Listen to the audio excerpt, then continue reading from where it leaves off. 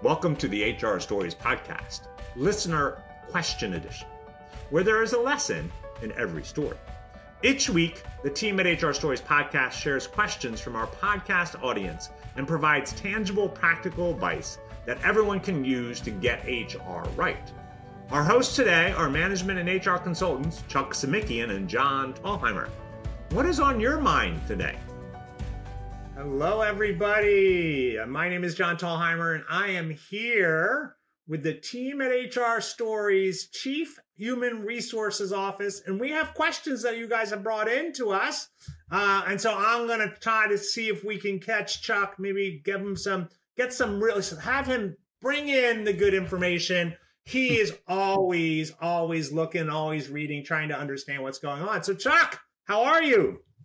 Yeah, I'm doing great, John. John, I'm working remotely today. I'm in Pittsburgh, PA, and it is cold, but I feel the warmth with you this fine day, this fine morning, and embracing these HR questions that our listeners and readers have thrown out to us. Yeah, we got some really good ones. Okay, are you ready for the first one? Question number one, go. Go. Okay, here it is. Julie from Toledo, Ohio. A large public company acquired their small, private, 140 employee company. What do we need to do from an HR perspective? What should we keep in mind? I think it's a great question. Chuck, what do you think? I know you've been through a couple of these mergers and acquisitions.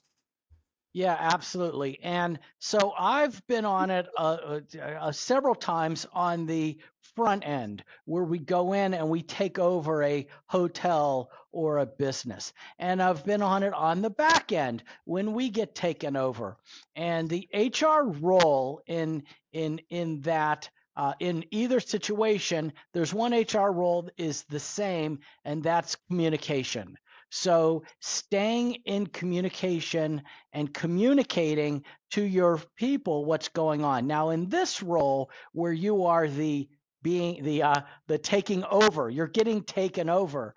Your role is to facilitate, work with their HR people, communicate with them, find out what they want, and then and maybe even create a checklist. I mean, we've got a great merger and acquisition checklist on the Ultimate Guide of HR Checklist book that we have written, but you want to be able to be in touch with their folks. They're going to drive it. So they're a large public company. They're going to drive it. They probably know exactly what they want. So your role is going to is to be able to make yourself absolutely available to them, but also available to your people, because your people are going to have a lot of questions. What's going to happen with my vacation? What's going to happen with my benefits? What's going to happen with my pay rate? What's going to happen with my job? So you want to be able to start answering those questions. And as you learn more info as they take over, you want to be the conduit that is the communicator to the team. Because a lot of times even your senior leadership may not be privy. So you want to establish a good confidential relationship with that company and then be the communicator to ease the discernation, what's the word? Where the people are a little, consternation of your folks. Okay. Yeah. What do you think? I agree with all that. I think that's fantastic. I do have a follow-up question for you, but I was thinking it's about trust, right? And your team is going to trust you more than these strangers, right? I mean, that's just normal thing. And so being that person, and the question becomes, right, are there going to be big changes? And obviously we don't know from this question, because I've been in situations where companies have been acquired and it's more of a financial thing and nothing really changes for the employees. Everything stays the same. Is there. Maybe benefits get better because it's a bigger company, that kind of stuff. But if it's a company that's coming in and they're going to be driving how the organization does things and change things, that becomes a bigger deal. And so really being transparent as possible that changes are coming. And then you'll let them, as soon as you know, you'll let the team know. I think that becomes really important. Don't kind of hold back let them know. So you want to build it up so they trust you and do that kind of stuff. So here's my follow-up question, Chuck. So this is a private, right? Individual owner, private company, and now they're going to public. They're being now publicly stock traded, that kind of stuff.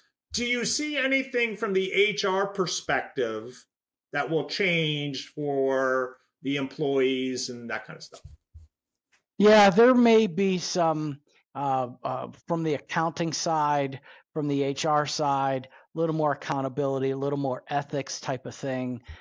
Usually you won't see too much with the Sarbanes-Oxley from the rules from the HR side, but there definitely is going to be a greater focus on record keeping and maintaining records and doing everything really well buttoned up, because there will be auditors now that are going to come in on a yearly basis. They're going to see employee files. They're going to see samplings, and especially the 401k audits are just going to be amped up a little bit.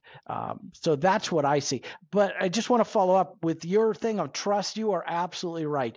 The people are going to trust you as the HR person more than the other group. And so the more that you can get answers to their questions and appear to be the calm person in the situation, the better. Yeah, absolutely. Yeah. And I always say the other thing when it comes to the public company, the compensation packages may be changed because there may be stock investments and stock bonuses and all that kind of stuff. So just kind of paying attention to that as well in terms of compensation and stuff. All right. Question number 2. We're coming up on the holidays. This is a question from Danielle. For the holidays, we observe December 24th and 25th for Christmas and December 31st and January 1st for New Year's. With Christmas on a Monday this year, we must pick an observation day for Christmas Eve. Do you think Friday before Christmas, the 22nd, or Tuesday after Christmas, the 26th, would be better received by the staff? So what do you think? Well, I've run into this before. It always seems to be kind of like what should we do? What should we do? I will tell you, based on what you just told me, I would do the Friday. I would do the Friday before. I believe that a lot of companies, employees nationwide will be taking off on that Friday, and business will slow down overall. A lot of people are back to work on the 26th, and I think if you shut down on the 26th, and you're going to have to answer this yourself as a company, as a business entity, but do you want to be open on the 26th or not?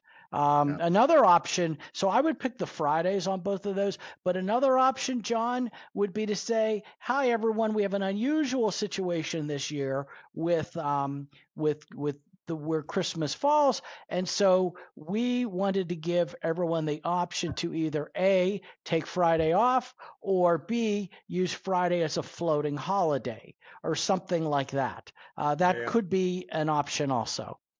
Yeah, I kind of look at it, I get the whole Friday thing, right, and preparation and that kind of thing. I personally would want the 26th off, right? Because I don't, because to me, right, you have this event, right? Whatever the holiday is, you have this holiday, and then I want to ease back into the work week, right? I don't want to have to go, okay, I've had this holiday, and then Christmas night, I'm worried about, okay, what do I have to do tomorrow? And then I do it, right? So I'd rather have the Tuesday off. That's just my personal opinion. But I get it, right? Because a lot of people are preparing things for the holiday and that kind of stuff. So here, the ideal is give them both of them off. There you go. Let them leave early on Friday, which a lot of people do. Say, hey, at 3:00 we're shutting down, and then you give them the 26th off. They're going to be like, man, this is like the best company to work for ever. Yeah, I like that. So we've given the employees off more time. All right, question number 3. If you have an employee requesting to move from 40 hours, which is considered full-time at the company, to 32 hours per week, do you adjust their PTO accrual to 20% less when it re-ups? Or do you let them get full accrual? So basically, I think what they're saying, Chuck, is that when you're working 40 hours, your accrual rate is set at this level. And now that they're not working at that accrual rate, I mean, that number of hours anymore, should we go back, cut that back? Yeah. So I've dealt with this several times too.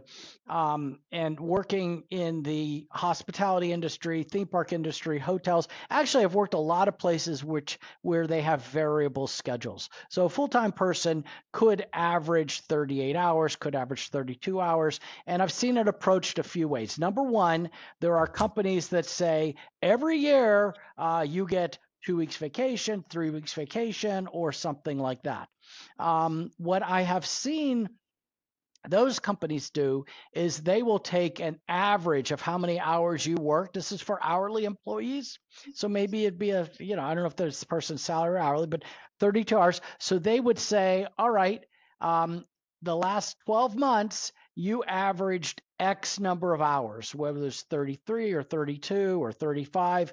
And based on that, you are going to get, and this is where I've seen this, where people like, oh, you get 2 weeks, 40 hours times 80 hours of vacation. You averaged 35 hours this past year. You now get 35 hours of vacation, so 70 hours. So I've seen that.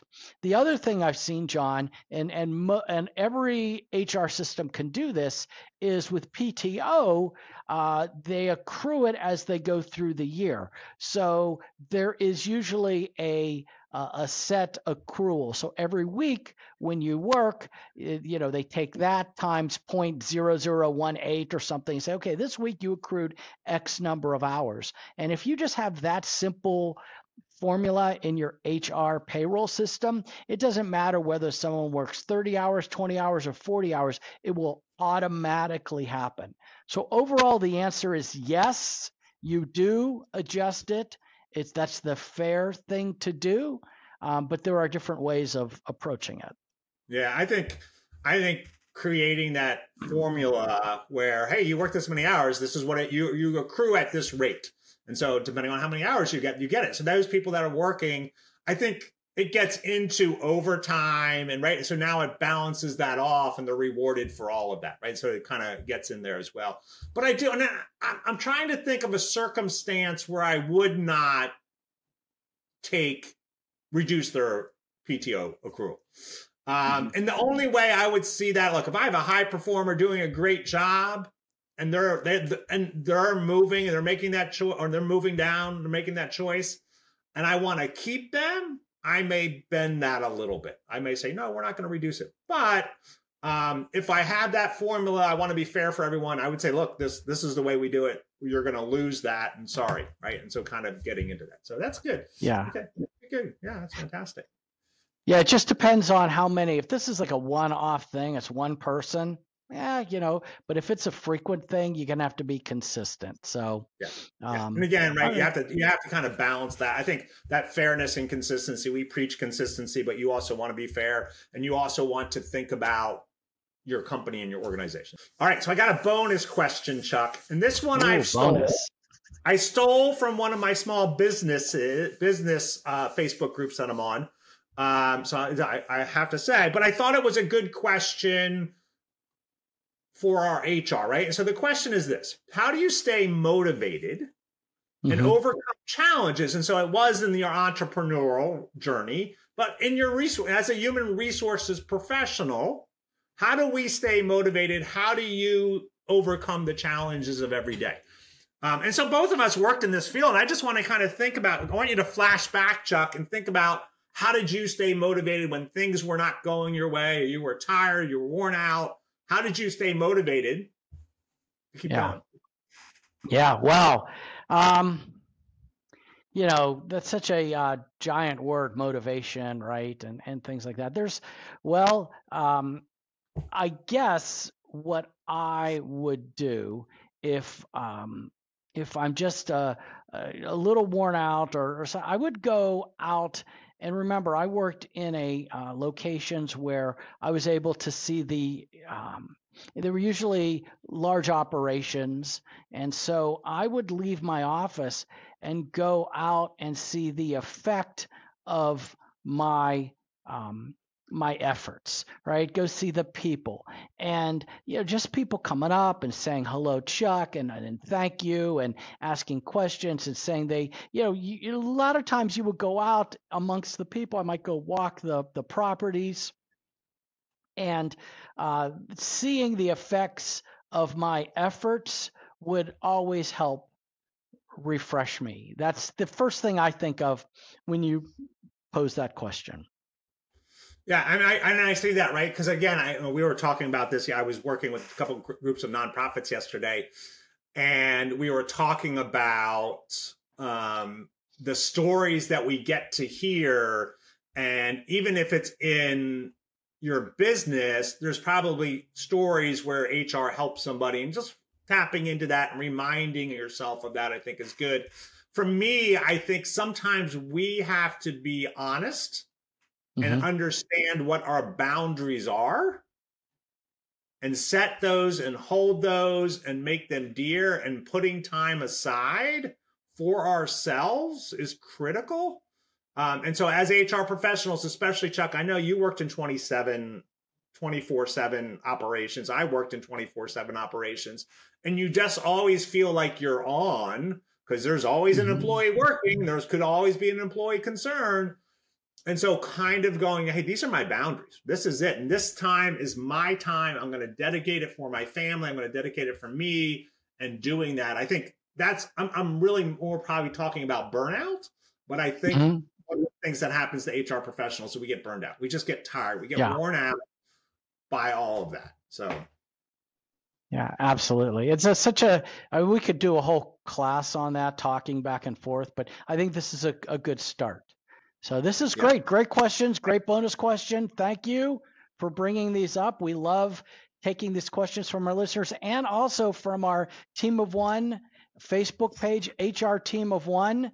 If you're not part of that, folks, jump on that. Check out team@hrstories.com to see all of our class offerings, and of course to catch the HR Stories podcast, where there's a lesson in every story.